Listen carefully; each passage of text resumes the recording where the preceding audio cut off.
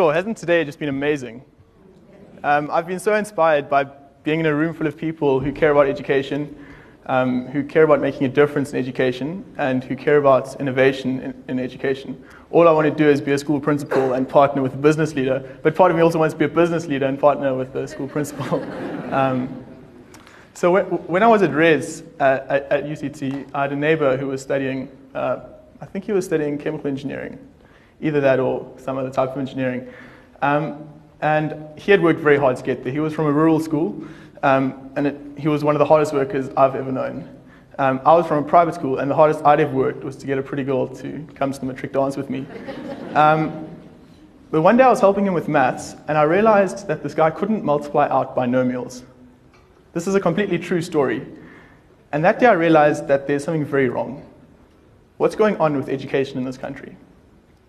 Last year, I was finishing up my coursework, looking to apply for jobs. A big corporate job in a big corporate city would be ideal. And I got that job. One of the banks offered me a position in Joburg, and the way forward was set. But I changed my mind. I went teaching. This year, I'm teaching maths to grade 9s and 10s at a township school called Mfuleni High.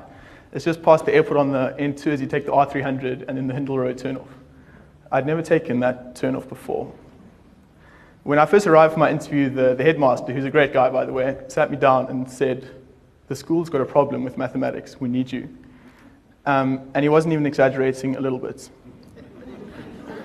Really. My kids struggle to add and subtract when there's negative numbers involved. In what world is it okay that a grade 9 kid, no, a grade 10 kid, can't add and subtract when there's negative numbers?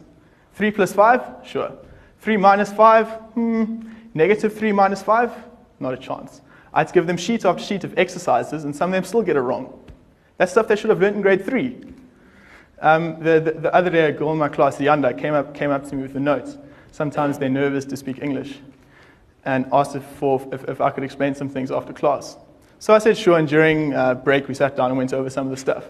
I discovered that Zianda doesn't understand the concept of divide. So 8 divided by 4, 10.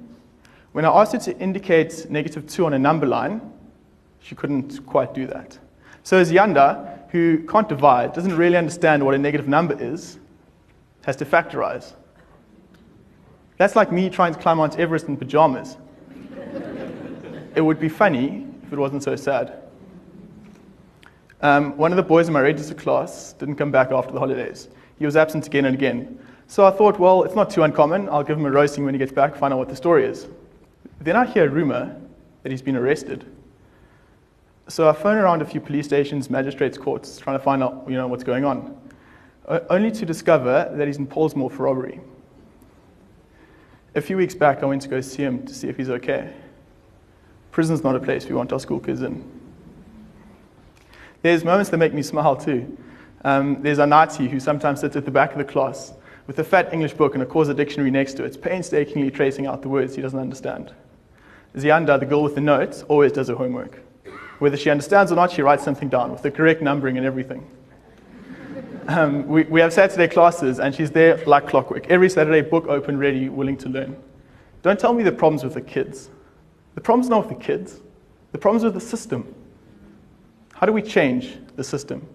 How do we get some excellence back into the classroom? Every year, the 4 major banks employ upwards of 200 graduates every year. Now, these graduates have done well. They've succeeded at university, and they've all studied maths somewhere along the line. What if we train up those graduates a little? Give them all the training and support that corporate muscle and efficiency can provide, and then send them teaching first. What if 200 young and motivated achievers stood in classrooms that have seen little good teaching and did their utmost to improve the prospects of the kids who are the future of this country? What kind of a difference would that make? I propose that the big corporates agree to a program whereby the graduates they recruit go teaching first. They send them.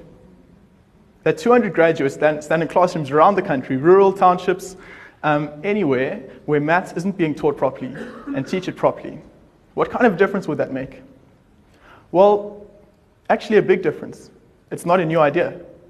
Teach SA does it every year with volunteers. It's an idea that works. It's an idea with a proven track record in South Africa and other countries. Why don't we do it? Why don't the corporates send their graduates teaching first? So next year, I'm going to be in a corporate office wearing a suit. As you can see, I'm preparing. Because when I spoke to the HR people, they let me sign for 2013 instead of 2012, giving me a year to go teaching. The difference this year has made in my kids' lives remains to be seen. The difference it's made in my life has been very significant. I'm a graduate who's gone teaching for a year. I hope I won't be the only one. Thank you.